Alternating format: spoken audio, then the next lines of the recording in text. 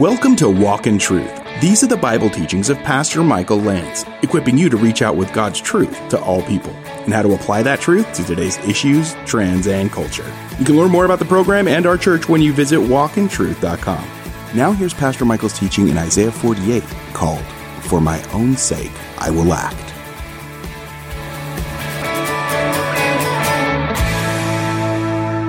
There's a dear brother that attends another fellowship. Friday night they did a what they call a flicker night. It was a movie night here at Living Truth, but it was involving people from several different churches. One of the brothers in the group was holding a book by Erwin Lutzer called "When a Nation Forgets God."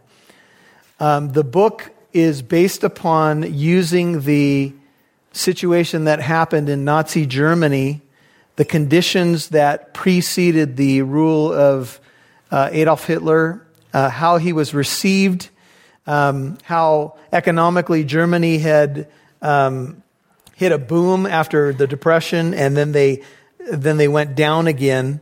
And Hitler seized that opportunity to become Chancellor of Germany. I think the year was 1933. He galvanized many people with words like hope and freedom. He promised that he would be on the side of the church. But as things escalated and as his true colors came out, as World War II approached, and he did all that he did to destroy many lives, including many Jewish lives, there were stories told of Christians who didn't see what was happening until it was too late, and even when they saw it, they chose to ignore it. One story that gripped me in the book was a Christian who said that there were many Lutherans in Germany at this time, that they would be in the church on Sunday morning. They would hear the whistle of the train going by behind the church and the screams of the Jews in the train cars. And they said they got to a point where it frightened them and, it was appalling to them, but somehow they found a way when the train passed to sing their hymns louder. And then they would sing louder. And every time the whistle would be approaching the church, get this, they'd be singing Christian hymns to God, while Jewish people were crammed in those trains being taken to the death camps, and they knew it. That's a book called When a Nation Forgets God. This happened to Israel, and you could argue that it's a danger for every nation that has at its center, at its foundation, a belief in God and the morals and doctrine that goes with that, but then gets to a point where they become only that which they claim to be in name and song, and yet fail to be it in reality. In Isaiah 48, God addresses this problem very straightforwardly with his people. You could call it very confrontationally. He says these words, "Hear this, Isaiah 48:1, O house of Jacob, who are named Israel." For those of you who are interested in such facts, the idea of the verb hear is given about 10 times in this chapter. It is the key to biblical faith, because faith comes by hearing, and hearing by the word of Christ or the word of God. But faith is more than just hearing. It is obeying, because Jesus said, "Why do you call me Lord, Lord, and not do what I say?" And so in Isaiah 48:1, the call comes from God. He says, "Hear this, O house of Jacob." Jacob was the heel catcher, the conniver. You had Abraham, who was called by God, Isaac, and then Jacob. He says, who are named Israel. So the house of Jacob is addressed. You could say the nation. They are named Israel. Most scholars agree that Israel means governed by God, and agree that at some point in Jacob's life, God changed his name to that he who is governed by God. It may be closely associated to his wrestling match with God in the book of Genesis when he walks away limping. And who came forth from the loins of Judah, who swear, this is what the nation of Israel did, or take oaths if you have the NIV, by the name of the Lord. When they took their oaths, when they swore their promises. They did it by the name of the Lord. They invoked the God of Israel. To invoke his name means to call upon his name. But notice, not in truth, nor in righteousness. See, Israel had the name, they had the lineage, they had the background, they had the call, they had the story that they could share. They could share the story of Abraham, they could share the story of Isaac, they could share Mount Moriah, Genesis 22, they could share of Jacob, they could share of the 12 tribes that came from his loins, they could talk of Judah, they could talk of the Exodus, they could tell the story. But God says, you're the house of Jacob, but listen to me. You're named Israel, that's your name. You come from this lineage, from the loins of Judah. You take oaths in the name of God, or holding your hand on the Bible. You invoke the name of the God of Israel when you pray, or when you get married, or when you sing God Bless America at your ball games. But you don't do it in truth or in righteousness. And Jesus said in John 4:24 that if we're going to worship God, we must worship him how? In spirit. And by the way, you'll read in your Bible that I think in just about all the versions, it's a lowercase s there, because spirit is not in the Holy Spirit there. It's in your spirit. It's at the core of who you are. You're to worship God in spirit, at the core, in your heart, if you will, not just outward show. That's the idea. And in truth. Well, Israel, at this point in their history, they're a deceptive bunch. They use the name of God, but they are the definition of nominal. They like the more predictable ways of the idols of Babylon. They like the more controlled ideas of whatever the culture may be saying.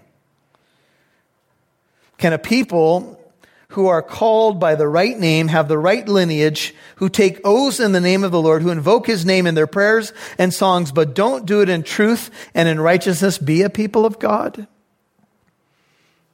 That's the question at the outset of the chapter.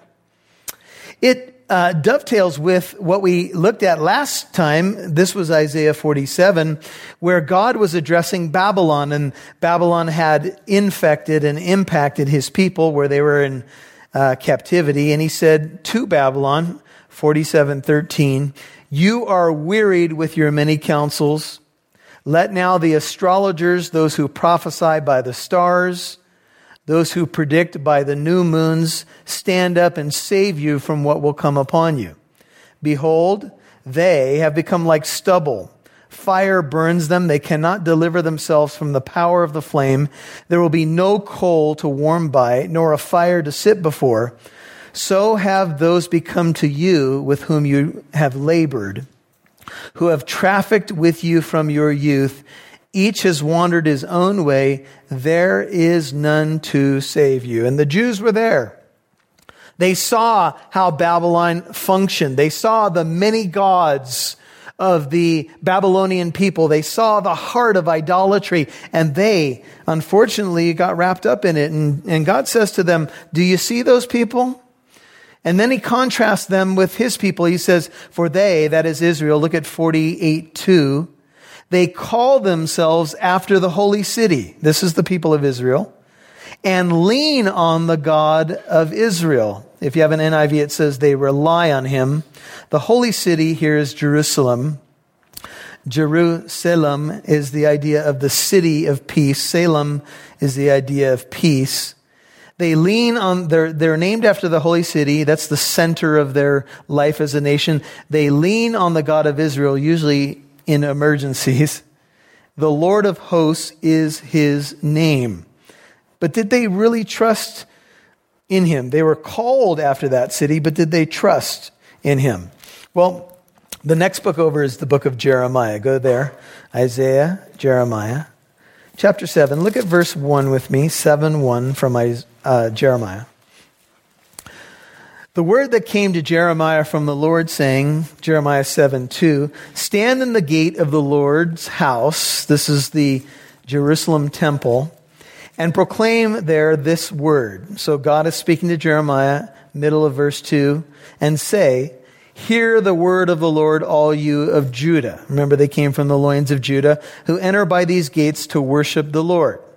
Thus says the Lord of hosts, the God of Israel, amend your ways and your deeds, and I will let you dwell in this place.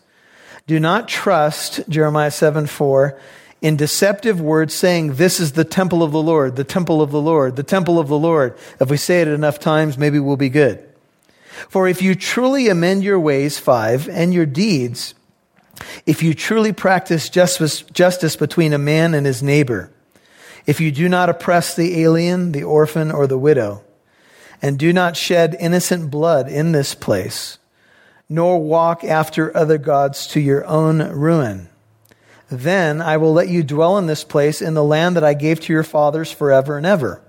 Behold, you are trusting in deceptive words to no avail. Will you steal, murder, and commit adultery, and swear falsely, and offer sacrifices to Baal, and walk after other gods that you have not known, and then come and stand before me in this house, which is called by my name, and say, we are delivered, that you may do all these abominations? Has this house, see if this sounds familiar to you, which is called by my name, become a den of robbers in your sight? Behold, I, even I, have seen it, declares the Lord. So here's what Israel was doing. Go back to Isaiah. They were doing all this abominable stuff, and then they were coming to the temple, and they kind of had this rote thing that they did. They kept repeating it, the temple of the Lord, the temple of the Lord. Here we are, we're in the temple of the Lord, so we'll be fine, we'll be delivered. There's not going to be any consequences for what we do because we're on the grounds of the temple. And God says, forget that. Don't think I'm going to deliver you so you can go back and do more of your abominations. It doesn't work that way. You'll hear more from Pastor Michael in a moment. Thanks for tuning in to Walk in Truth today. Did you know there's more where that came from? Download the Living Truth app to listen to more of Pastor Michael's teachings whenever you want. You can even watch videos. And if you're local to Southern California, you can get updates on church events, new studies, and more. Download the free Living Truth app today.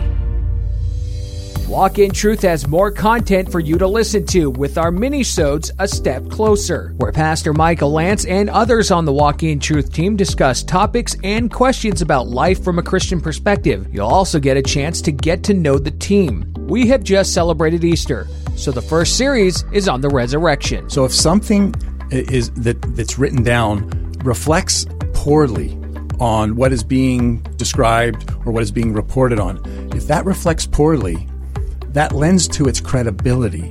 Yes. Because normally we say, well, the writers are biased. Regardless, we're not just talking about the New Testament. Any writer's biased, they want to get their point of view across. But what shows their objectivity, or attempt to be objective, is when they include information or facts that reflect poorly on themselves or the narrative they're trying to push. Yes, and so let's take a step further towards that. So when the women go to the apostles, who are supposed to be the brave followers of Christ, right, they say, the women have lost their minds, to paraphrase. They do. They're just crazy tales. They don't believe it, which is another embarrassment, because, of course, the documents go on to say that Christ is risen, and it becomes crystal clear. But the way that this is written down, and we believe it corresponds exactly to what happened, is that they don't believe. They have no faith. To listen to the Walk in Truth mini-sodes A Step Closer, follow Walk in Truth on your favorite podcast app like Spotify, iHeartRadio, Apple Podcast, and more. Again, follow Walk in Truth on your favorite podcast app. We'd love to see who's listening, so please connect with us on Facebook, Twitter, or Instagram. Just do a search for Walk in Truth Show. Now, back to Pastor Michael Lance right here on Walk in Truth. Which is called by my name, become a den of robbers in your sight? Behold, I, even I, have seen it, declares the Lord. So here's what Israel was doing. Go back to Isaiah. They were doing all this abominable stuff, and then they were coming to the temple, and they kind of had this rote thing that they did. They kept repeating it, the temple of the Lord, the temple of the Lord. Here we are, we're in the temple of the Lord, so we'll be fine, we'll be delivered. There's not going to be any consequences for what we do because we're on the grounds of the temple. And God says, forget that. Don't think I'm going to deliver you so you can go back and do more of your abominations. It doesn't work that way. He says, amend your ways.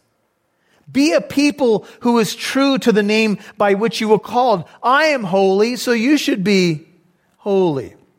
Not perfect, but don't play games. Don't say that you're called by this name and then show up at my house and think that it's all going to be fine. I see you.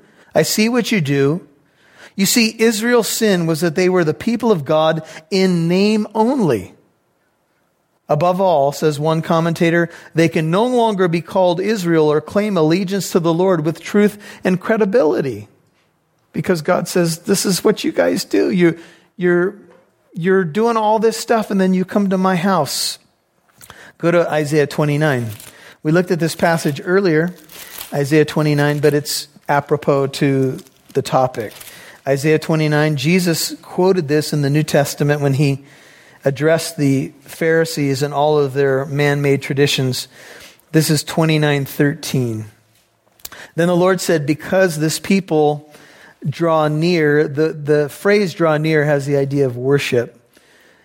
This people draw near with their words and honor me with their lip service, 29:13. But they remove their hearts far from me. Their reverence for me consists of tradition learned, and by rote is added by the translators, but it's their traditions. This is it. This is what they do. It's in word, but not in heart. Do you think that is what God wants? Appeasement by mechanical worship? Would you want that? Would you want someone who loved you or allegedly loved you to go through the motions? But when you looked at them every day and knew that you didn't have their heart, would you be pleased with that relationship? You wouldn't. Why do you think God would be? And so that's the condition that Israel's in. And God is summing up this real, go back to 48, this blast on the false gods. He's showing how utterly holy he is and how idols are just empty and useless. And God has been calling out the idols to predict the future and see what they can do. He's contrasting himself with them and their impotence to save or do anything. And he says, look at verse 3, Isaiah 48. I declared the former things long ago, and they went forth from my mouth, and I proclaimed them. Suddenly I acted, and they came to pass. The former things will tie to God's plan to use Cyrus to bring deliverance as he, the king of Persia, will crush Babylon. He says, because, 48:4, I know that you are obstinate, and your neck is an iron sinew, and your forehead bronze. If you have the NIV, it says, for I knew how stubborn you were. The sinews of your neck were iron. Your forehead was bronze. Now, I've heard of bronze knuckles, but I've never heard of a bronze forehead. But when you think about the phrase of bronze and you have the idea of iron here in the neck, what you see is a people that are, the Bible often calls them stiff. Remember it? Stiff neck. Now, some of you who have stiff necks, you know what that's like. Because if you want to look at somebody, you have to turn your whole body to look. And they say, do you have a stiff neck? And you say, yes, I have a stiff neck. Well, Israel was called a stiff-necked people. In this sense, they would not bow to God. That's the idea. They were hard-hearted, stubborn, obstinate people. This kind of language has the idea of temperamentally difficult. It speaks of being cantankerous. All those things that are not so pleasant.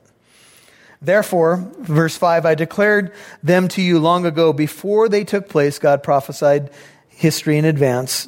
I proclaimed them to you lest you should say, notice this, my idol, middle of 5, has done them. And my graven image and my molten image have commanded them. Do you remember when Moses was up on the mountain just for those 40 days to get the law? The people were dancing around a golden calf and the proclamation was made, this is the God who brought you out of Egypt. What?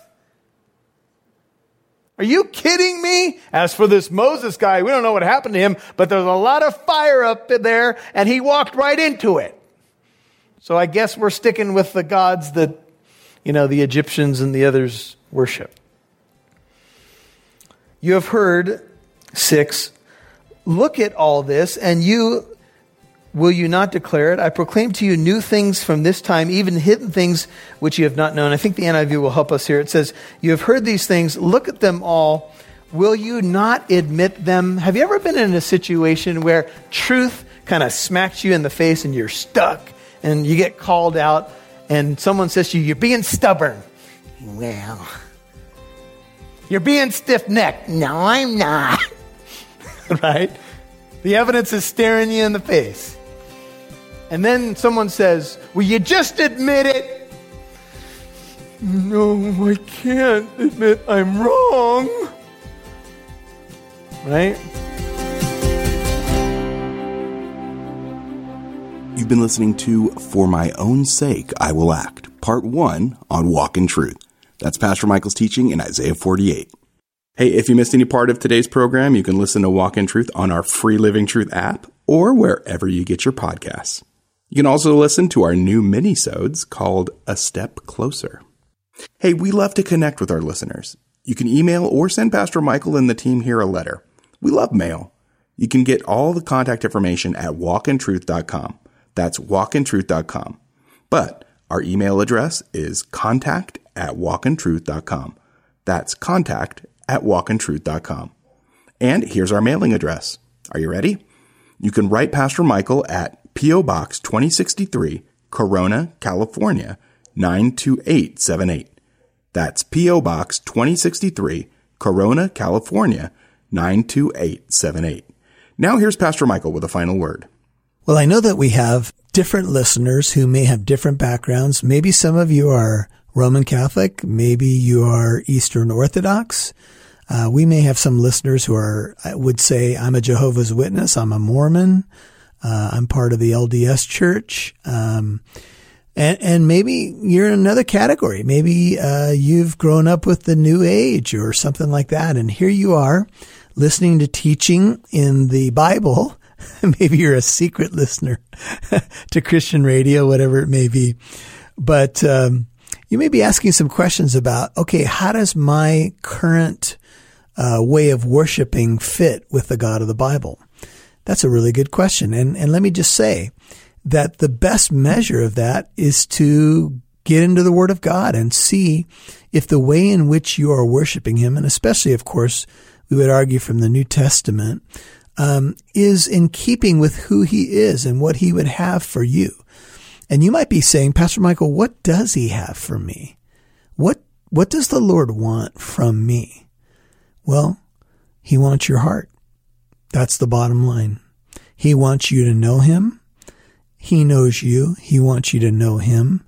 He wants you to have a joyful, intimate relationship with Him as you walk with Him in many different metaphors you can think about, as with your Father, with your King, with your Lord, with your God, with your Master, with the one who adopted you into His family, with your husband. Another metaphor is that we're the bride of Christ. So you can see that there are different nuances to this relationship, but all of them, at least most of them, are familial, right? And some of them are servant-master or, subject and king relationships. But all of them point to the same thing. We follow our good shepherd, another great metaphor. That's what He wants. He wants you to know Him, the power of His resurrection, even the fellowship of His sufferings. Hey, I happen to be teaching through Philippians on Sunday mornings at Living Truth Christian Fellowship, where I serve as senior pastor. I thought of that because I was just talking about that we know Him, and that's Philippians 3. Hey, if you're looking for a church in the area of the Inland Empire, for anywhere within, like, say, I don't know, an hour driving distance, and you want to come, what you're hearing on the radio is really the pulpit ministry of Living Truth Christian Fellowship in Corona, where I have the privilege of serving as senior pastor. If you want to come and visit us, go to walkintruth.com and click on that church tab. You can find out everything you'd like to know about service times and all that's going on, walkintruth.com. Click on the church tab. I would love to meet you and have you worship with us. Well, tomorrow we'll be doing more of Isaiah 48, and we'll see you right here. And just a reminder that Walk in Truth is a listener-supported ministry. Your financial partnership helps us broadcast on this station, provide the podcast for free, and it helps us do our free apologetic events too. Please consider becoming a monthly partner of at least $5 a month. You can donate at walkintruth.com. Whether you can give financially or not, would you please spread the word about Walk in Truth in your community? Tell a couple people to either listen on this station or find Walk in Truth on their podcast app. And join us tomorrow for part 2 of Pastor Michael's teaching in Isaiah 48, called, For My Own Sake I Will Act. I'm Mike Massaro. Thanks for listening to Walk in Truth. Our goal is to equip you to reach out with God's truth to all people.